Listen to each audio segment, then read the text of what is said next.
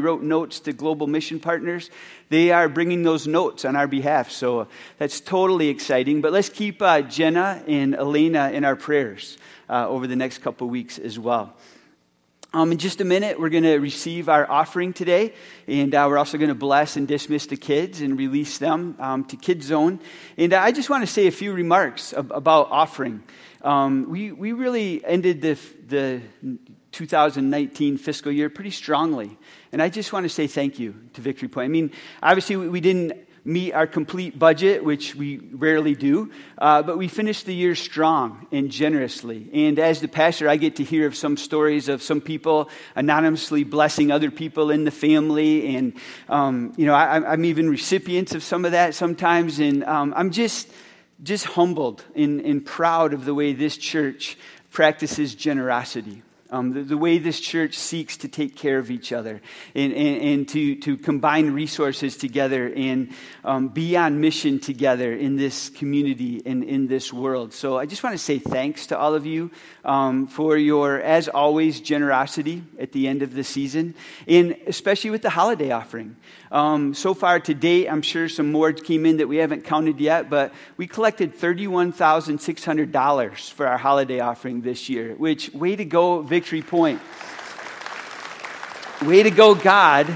Way to go, God, and way to go, Victory Point, in your partnership with Him in the stewardship of your resources. That money's going to help us continue to support our global mission partners scattered around the world. That money's going to be used to really resource our local missional communities as they seek to represent and embody the kingdom of God in all different ways throughout this community. Some of that money is going to go to Lakeshore LifeWorks and just come alongside of an organization that's seeking to walk with children who age out of the foster system. So it's just fun. It's just fun when we can do things like that and bless all kinds of people and ministries and organizations. So way to go, Victory Point. I just wanted to celebrate that. So I'm going to ask, I want to pray for the offering this morning, but I also want to pray for the kids. So I'm going to ask kids who are grades 1st through 5th grade, if you are going to Kids Zone this morning, can you guys stand? And their rhythms are resuming as well this morning, and we want to resume our practice of blessing them before they leave the room. So if you have, just look for the nearest kid around you and maybe raise a hand of blessing towards them, and will you join me in praying for them?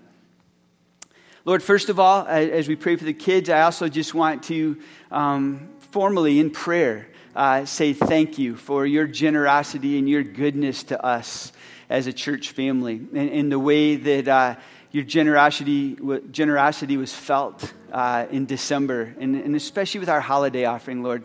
Thank you for the privilege it is to take the resources you give us and to redirect them in the blessing of others.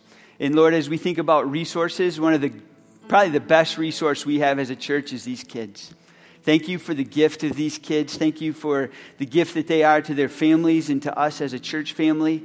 And we pray, Lord, now that as they are released and they go spend some time together with adults who love them, that your generosity through your love and your grace and your goodness and your kindness and your mission for them would be experienced in fresh, tangible ways in Kids Zone today. Thank you for all the volunteers who serve in that ministry. Lord, we pray your blessing upon them in Jesus' name. Amen. All right, kids, you can be released. We're going to receive an offering right now. And as we receive an offering, I have a question for you to think about and to maybe share with someone next to you. As you think about the Gospels, as you think about the stories of Jesus, what was Jesus' favorite topic to talk about? What was his favorite topic? Think about that and then turn to someone next to you and say, I think it was this, or I think it was that, okay? Do that while the offering's being received.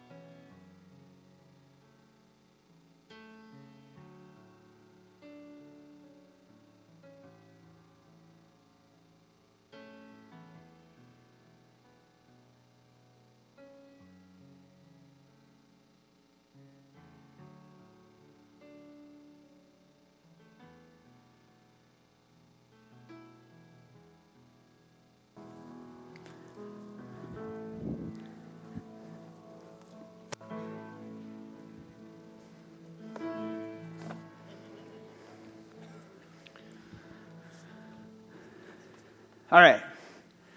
What was it? What was Jesus? What do you think was Jesus' favorite topic or his most favorite message to preach?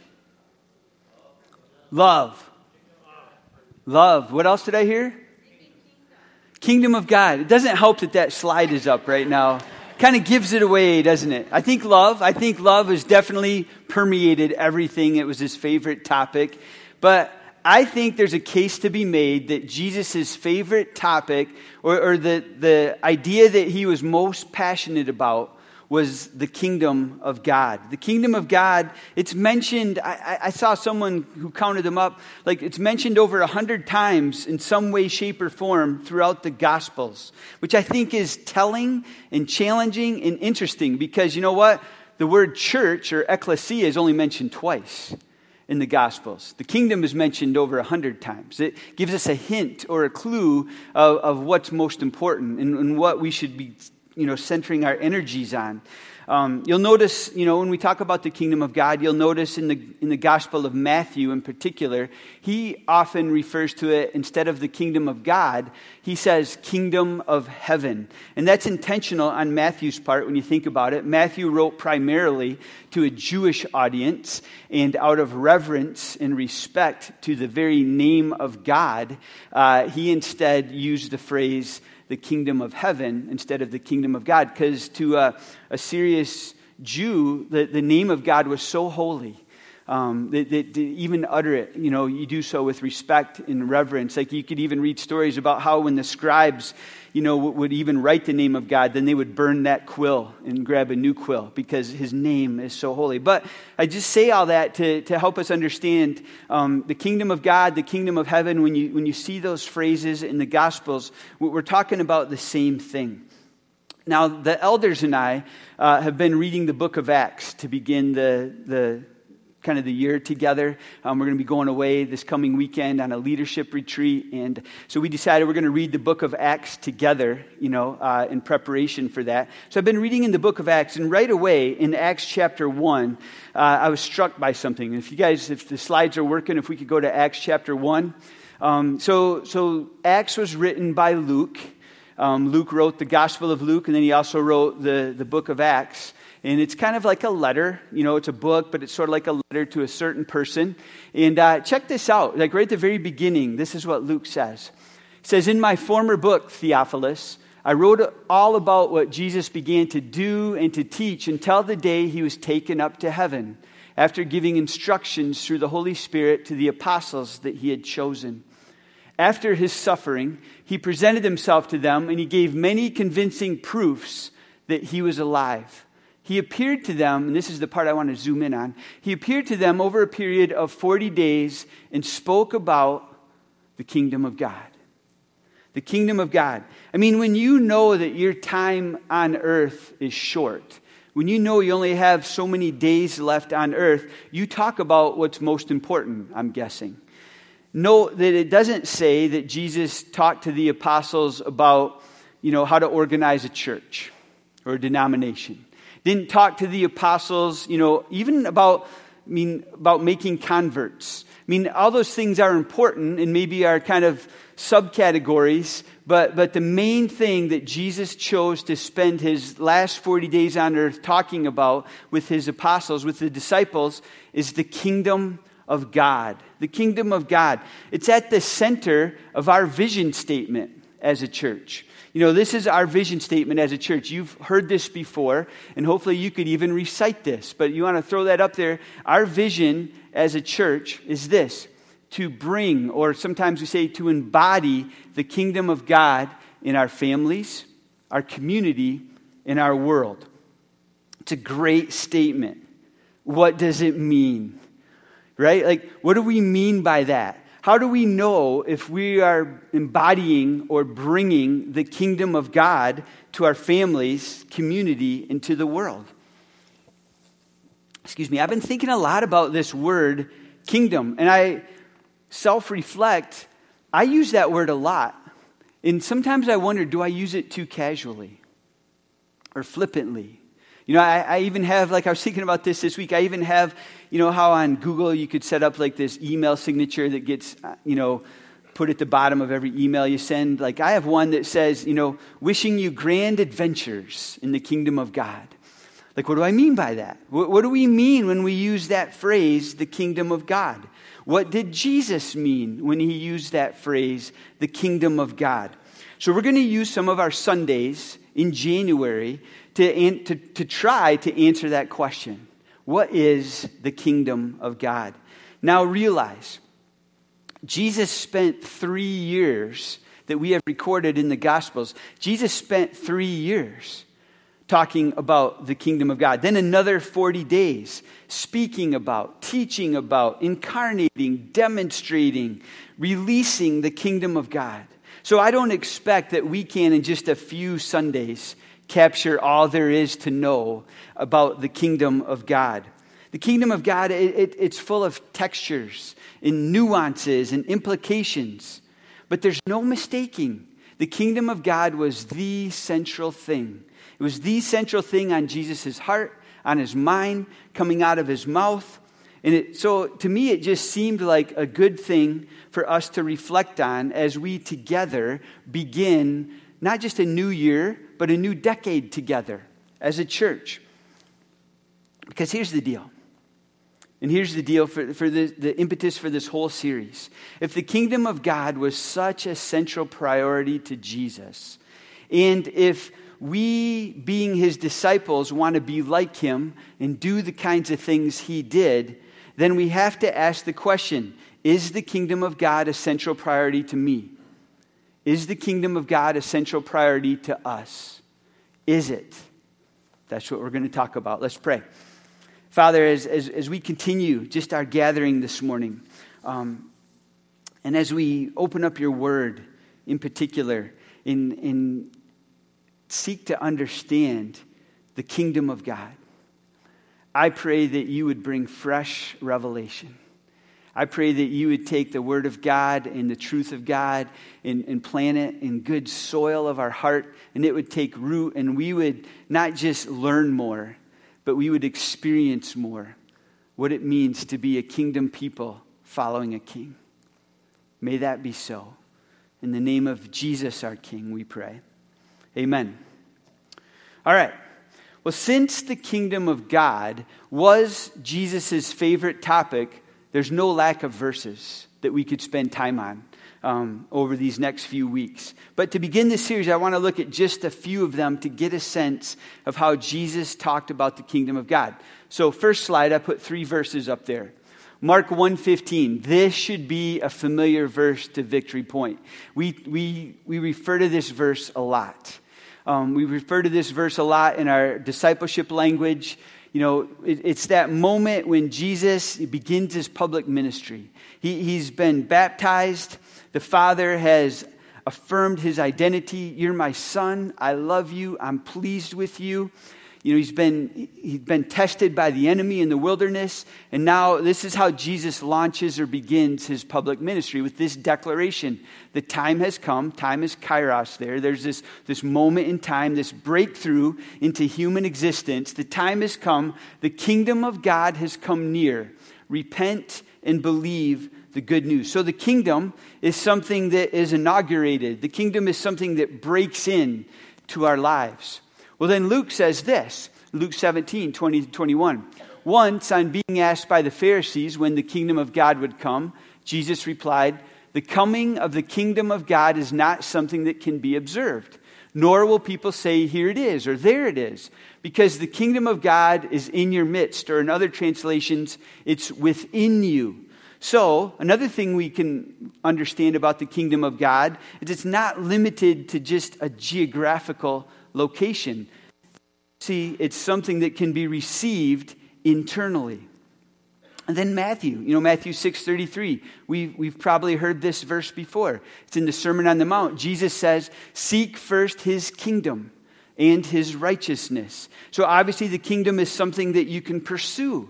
It's something that you could go after. It's something that you could, intentionally seek.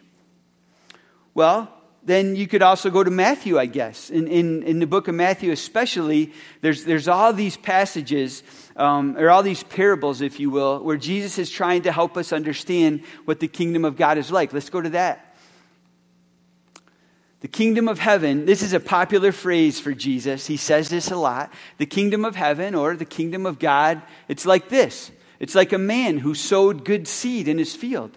Oh, it's also like a mustard seed. Oh, and it's like yeast, or it's sort of like a treasure that was hidden in a field, or it's like a merchant looking for fine pearls. Oh, the kingdom of God, that's like a net that's dipped down into the water and you catch a bunch of fish. Or the kingdom of God is like a king who threw a banquet and invited all kinds of people. Or it's like a king who wanted to settle accounts. I mean, we're not lacking parables of Jesus trying to describe the kingdom of God. But I think for this morning, where I want to camp out on, I think one of the greatest clues that Jesus gives us to the kingdom of God and what it is and what it means is a phrase that he taught his disciples to pray. Remember that? You can read about it in Mark where the disciples, like after watching Jesus pray, they're like, hey, teach us to pray like you pray. Because something's not, when we pray, we don't like experience what you experience. Teach us to pray like you pray. Understanding that prayer is something you can learn. Prayer is something you can grow in. You could be taught. You can grow that muscle. So he taught them a prayer. We call it the Lord's Prayer. Or maybe it's more appropriately the disciples' prayer. You can read about it in Matthew 6 in the Sermon on the Mount. I just want to look at a couple of verses. If you want to go to Matthew 6, I mean, you guys know this prayer. You know, our Father in heaven, hallowed be your name, your kingdom come, your will be done on earth as it is in heaven.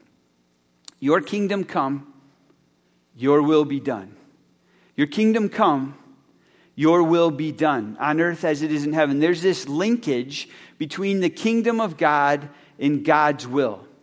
Kingdom and God's will. You cannot separate those two things, which makes sense when you think about the concept of a kingdom. I mean, just think about the concept of a kingdom that maybe you read about in storybooks or in fairy tales, or in real life. I mean, kingdom isn't something we naturally identify with in our culture.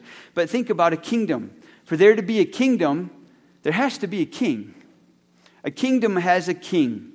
And a king has a will for his or her kingdom. The king has a will for the kingdom and for the people of the kingdom. And the king, in a kingdom the king usually has a rule and a law, and a kingdom usually involves a land. But I think from the Lord's Prayer, we can deduce that the kingdom of God is wherever the fulfillment of God's will on earth is happening.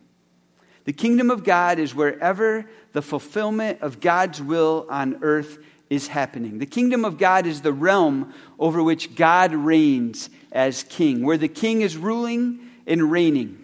Or to put it another way, the kingdom of God is wherever God is in control. The kingdom of God is wherever God is in control. That's why the kingdom of God can be within you. That's why the kingdom of God can be within you when we surrender to him. When we receive and come under his lordship and his domain and his control. When his intentions and his values and his will is happening in a particular spot or moment or relationship or situation or occasion, there is the kingdom of God. There is the kingdom of God. All of creation is God's. Make no mistake about it. Everything is God's. The kingdom is that which is willingly submitted and subjected to his will, to his control. Now, we don't like that word control, do we? It's not one of our favorite things. We don't like this idea of anyone else controlling my life. Let's just acknowledge that. We don't like that idea of control. We don't like that word. Again, especially those of us, we all live in the United States of America, a democratic society. We elect people to rule and to rule on our behalf, to do what we want them to do. We don't understand what it is like to live in a kingdom, with a king or that type of ruler.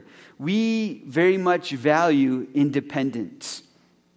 So when we ponder this idea of anyone else controlling me, like we sort of bristle at that. It kind of makes the hair stand up on us.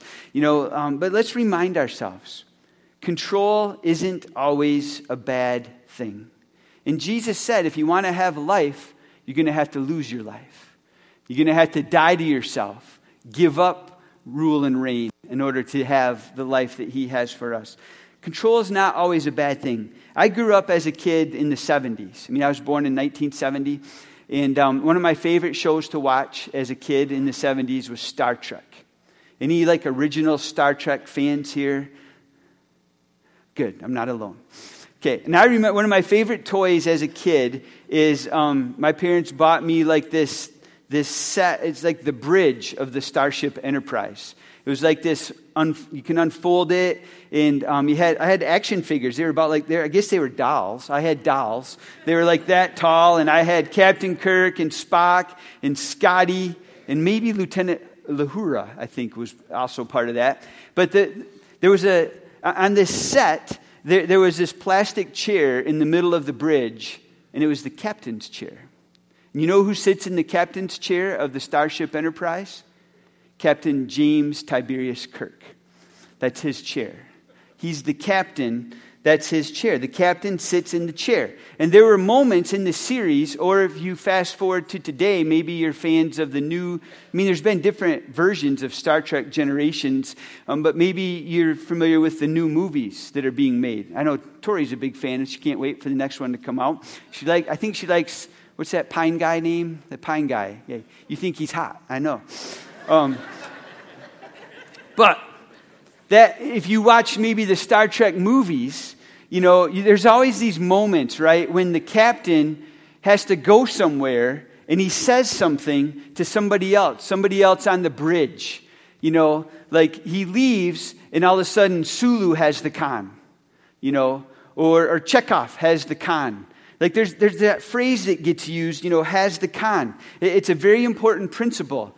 When you're driving a ship or a boat or a submarine or things like that, it's one of the most important principles of ship handling is there can be no question of who's in control.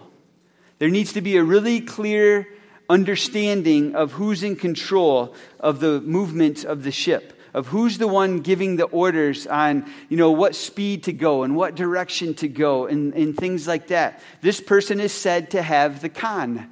It's a naval term, right? If you watch submarine movies, sometimes a submarine, comes up to the surface and there's that big thing that sticks up. That's the con. And they can actually drive from up there too. There needs to be crystal clearness of who has the con at every moment in the life of a submarine or of a ship or of the Starship Enterprise, okay? Or maybe of a plane. Think of a plane. Maybe you've watched some movies. Think of the movie Sully. Remember with Tom Hanks, and it's the true life story of when they land on the Hudson. It was 10 some years ago, I think. Or there was that one with Denzel Washington, Flight, where they fly the plane upside down. But there's always this moment in a crisis where the pilot says, I have the plane. Right? I think that's an aviator thing. It's the equivalent in airplanes of the naval thing. I have the plane. I'm in control. And I'm grateful for that. Whenever I fly, whenever I go somewhere on an airplane, I'm grateful that I'm not in control. I'm grateful that I don't have the plane, that I'm not qualified. I'm not qualified to fly a plane. I should not be in the pilot seat of a plane. I should not be the captain of the Starship Enterprise, although I think I could do that. But don't you think the same is true of our lives? Don't you think, when you think, take it out of the realm of, ships and submarines and airplanes and spaceships, think about your life. Who's at the wheel? Who's in the captain's seat? Who's in the pilot seat? When we submit ourselves to God's control, or the word we would use in the church is his lordship. He's Lord. When we submit ourselves to God's control, to his lordship, it's not like now we do nothing and he does everything. It's a partnership. But God wants control. He wants to be Lord. He wants to be king, though he empowers us to make decisions. True lordship is when we can say, when God can say to us, I have control, I have the and we are willing to relinquish control.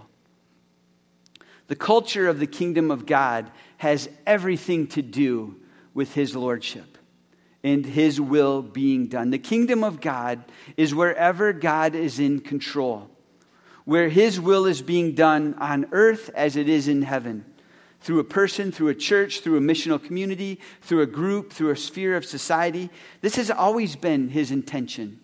The kingdom of God, think about this, it's not a New Testament idea. It's not like this new idea that Jesus, ushered in Mark 1:15 when he says the kingdom of God is here. He brought it in a very now tangible, incarnated way, but it's always been his M.O. So if you're following the Victory Point Bible reading plan, it's just something we started as a church back in the fall, when we were looking at Acts 2:42, and we noticed that the early church, they were devoted to 4 things, to the Word of God, to prayer, to fellowship, to the breaking of the bread. What does it mean for us to be devoted to those 4 things?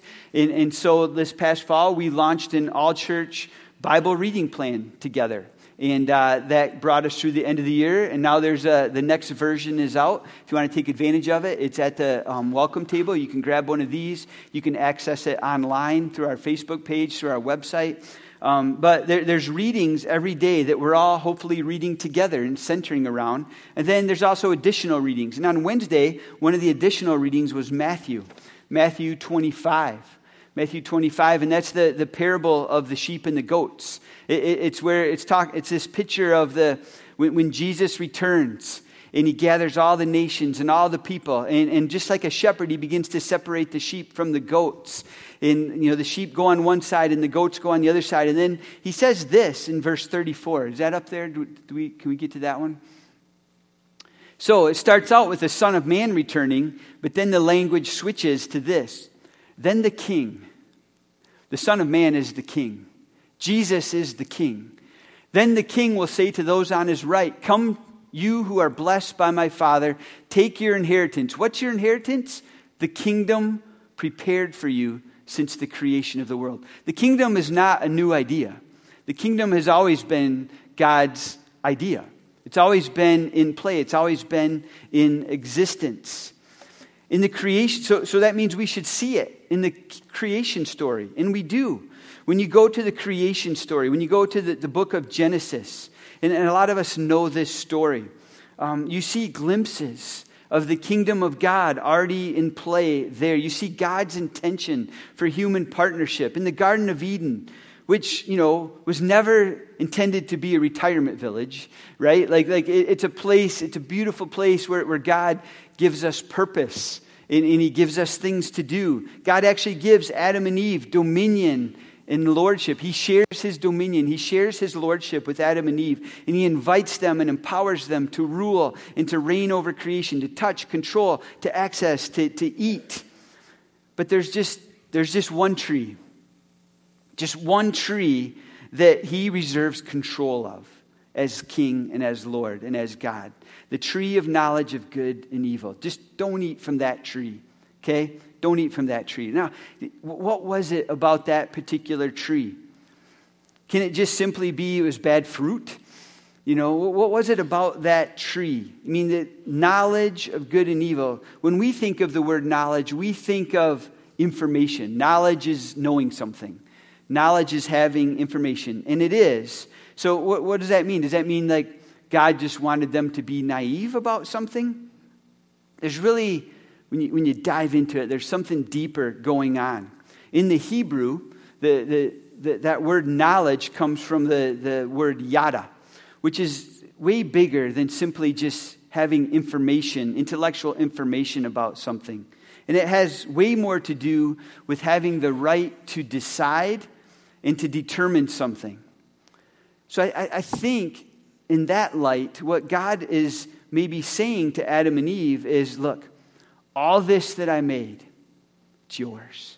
I give it to you. I give it to you to control, to develop, to do good things with, to multiply in. I share everything that I've made with you. I share everything that I am with you. There's just one thing. There's just one thing that I reserve the right to control, God says. The right to decide right and wrong.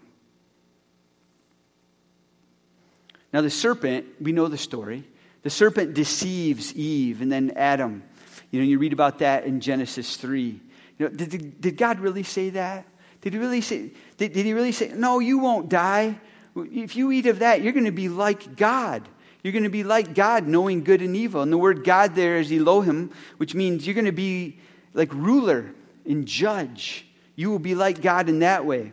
So when you think about it through that lens, through a kingdom lens, the fall of mankind, the loss of the kingdom, was never simply about an obedience test for Adam and Eve. I mean, there was that, but it was God declaring that He alone is king. That He and He alone is God and Lord. He is the one that is the decider of right and wrong for the world.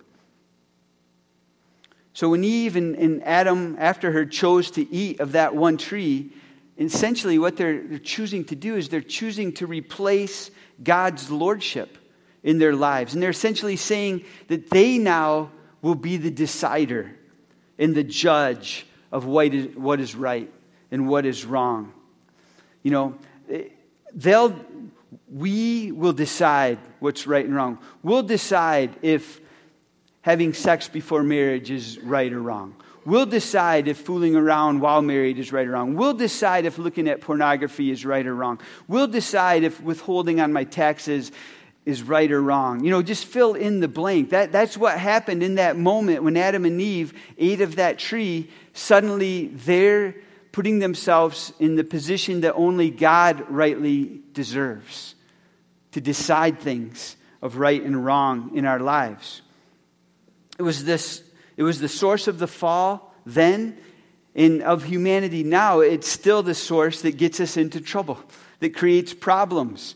Mankind has replaced God as Lord and put ourselves into that spot. And that never works. Does it? Has it ever worked being Lord of your life and ignoring God? But it's that posture of no one has the right to tell me right or wrong, what I should or shouldn't do. The moment mankind puts God, or puts him or herself in control of what is right and wrong, of what should or shouldn't be done, in essence, the kingdom of God is lost. Because His will is lost. And now, instead of His will being done, it's our will being done. So how is the kingdom regained then out of that? How do we embody or bring the kingdom today in light of that? Well, it's not something we can do on our own, because that act created sin, and sin needs to be dealt with, and sin needs to be forgiven. It's why we need Jesus. But I also do think it might be as simple as, if that's how the kingdom was lost, with Adam and Eve choosing to make themselves Lord of their lives, then perhaps regaining, restoring, bringing, embodying the kingdom is as simple as reversing that posture, that choice in our lives, and simply saying to God, I hand authority back to you. I hand the right to the tree of knowledge of good and evil back to you. I acknowledge you as Lord, and I choose to live under your will and your authority. It's praying daily what Jesus taught His disciples then and today to pray. Your kingdom come, your will be done on earth, in my life today as it is in heaven. And meaning it, and living it. That's how you begin, I think, to embody the kingdom of God in your family, and in your community, and in the world. I want to invite the band up. We're going to have an extended time of maybe reflection this morning. I also want to share like a slide with you. So 1990, I am a sophomore at Hope College. ending my sophomore year, beginning my junior year. And a guy by the name of Grant Scott befriends me. I didn't like my first year at Hope. I was ready to transfer. And he befriended me. And he was trying to start a movement on Hope's campus with Campus Crusade for Christ. And he invited me into his life. And he discipled me. I think it was the first time in my life I was seriously discipled. And I have this memory of one thing in particular that was monumental, I guess, for me in that moment in my life. Campus Crusade was famous back in that day for having all kinds of little tools and things like the 4 laws and things like that. And there was these discipleship books that we went through, and in one of them was these pictures of 2 circles. And I just want to walk you through them real quick, just as a way of ending. He was trying to help me understand that there's 2 kinds of lives. There's the self-directed life. And the self-directed life is where Jesus is on the outside and we are in control. Like that, think of that chair as the captain's chair or the pilot's seat or the throne that a king would sit on. The self-directed life is where the self is on the throne. Christ is on the outside of the life. And all my interests and pursuits are directed by me and me alone. I'm the decider of what's right and wrong for my life, what's good and bad for my life, what I'm going to do, often resulting in discord and frustration. In contrast to that, he was telling me about the Christ-centered life, which is the next slide. In the Christ-centered life is where Christ is in your life and on the throne. He's in your life and in the captain's chair. In self is yielding to Christ. He's Lord. It's a picture of him being Lord, not just Savior, but Lord. And interests are directed by Christ, resulting in harmony in God's plan. And then he said, then to go to the next slide, he said, which one are you? You're one of these 2 things. And I realized in that moment that I had invited Christ into my life, back in high school. And then I invited Christ into my life a whole bunch of times after that, every time I sinned and needed to redo it again. I realized that while I think Christ was in my life, I was still on the captain's chair. I still had the con in my life. And Grant helped me, walked me through just a prayer and then walked with me in a relationship of surrendering my life daily to Christ and letting him be in the captain's chair. Letting the king sit on the throne. I mean, can you imagine, if you invite Jesus into your life, into your home, and there's there's the throne, there's the captain's chair, but you always sit there and you have Jesus sit on the stool. Can you imagine what that would be like? The king only sits in one spot. The king only wants to sit in one spot. I'm not even sure sometimes, can Jesus be your Savior and not your Lord? I think that's the realm a lot of us Christians sometimes exist in, where he's my Savior, but I'm still kind of making the decisions. I'm still orienting my life around me in my lordship. I don't think that's quite possible. If he's your Savior, he's your Lord. They're not 2 different people. There's not a Savior and a Lord. They're both Jesus. And if he's in your life, he gets the chair. If he's in your life, he wants to be king. He wants to be Lord. So which one is you? And I'm going to have Dwight just do his piano thing. Do your piano thing. And what I'm going to do to lead us into a time of conclusion this morning is similar to what we did, how we ended 2019, we're going to begin 2020. Just like we did at the end of our gathering on the 22nd, when we were talking about King Jesus coming as a baby. I'm going to read some passages that describe Jesus the King. And I invite you to reflect this morning as you listen to these words that different authors, use to describe Jesus. Why wouldn't you let Jesus sit in that chair? Isn't he the most qualified? When you listen to these verses, isn't he the most qualified? He's the only one qualified to be our Lord. He's the one who made you. He's the one who knows everything about you. He's the one who loves you completely. He's the one who's able to see in ways you aren't. He's the one that knows what's best for you. Just listen to these words about Jesus. And then when we sing, maybe it can be for us today the beginning of a new year, acknowledging him as Lord and as King. So John says this about Jesus, the King. It says, in the beginning was the Word. Talking about Jesus. And the Word was with God, and the Word was God. He was with God in the beginning. Through him all things were made. Without him nothing was made that has been made. In him was life, and that life was the light of all mankind. The light shines in the darkness, and the darkness has not overcome it. And then Paul, when he's writing a letter to the church, to the Colossian church, this is what he says about King Jesus.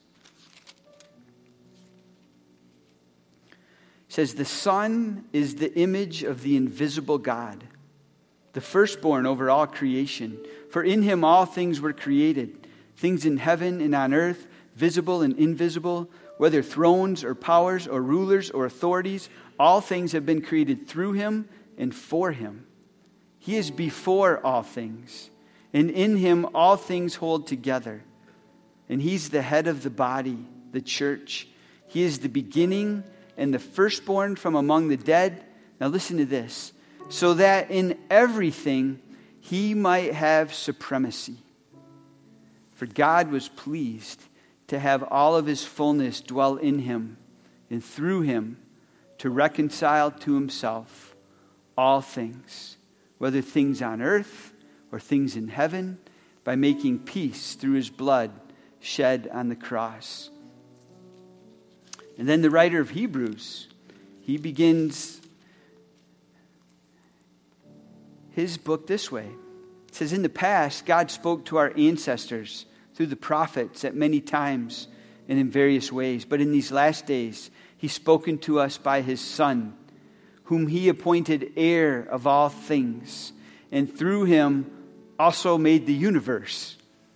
The Son is the radiance of God's glory and the exact representation of his being, sustaining all things by his powerful word. And those are just some descriptions of Jesus. But as you listen to those, as you ponder those statements, those truths, those declarations, who else is better qualified to be Lord of your life than him?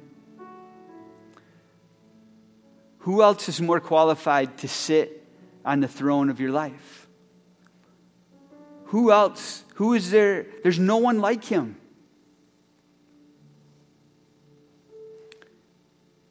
So is he?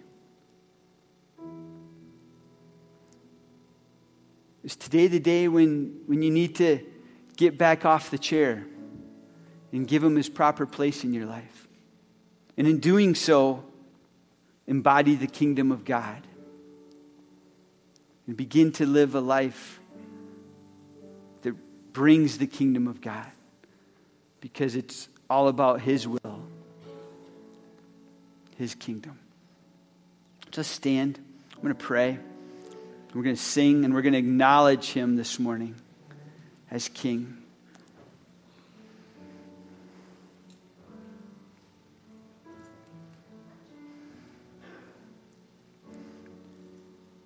Father, Jesus, Spirit, we declare this morning, forgetting what is behind, just right now, in this moment, we acknowledge you as Savior, as Lord, as King. And we scoot off the chair and we ask that you would take the only place made for you, the throne of our lives. And we invite you to be King in a way we've never experienced before, maybe up to this point. As we begin a new year as individuals and as a church, we want to be a church that centers around King Jesus. Because if not that, what else are we doing? You are the head of this church, and you are the Lord of our lives. And there's no way we can bring the kingdom to our families, our community, and our world unless we let you be king. And that starts with each one of us. So Lord, be king of every area of our life, of our relationships, of our resources, of all that we are and all that we have. You are king, and you are Lord. And we acknowledge you as so. In Jesus' name, amen.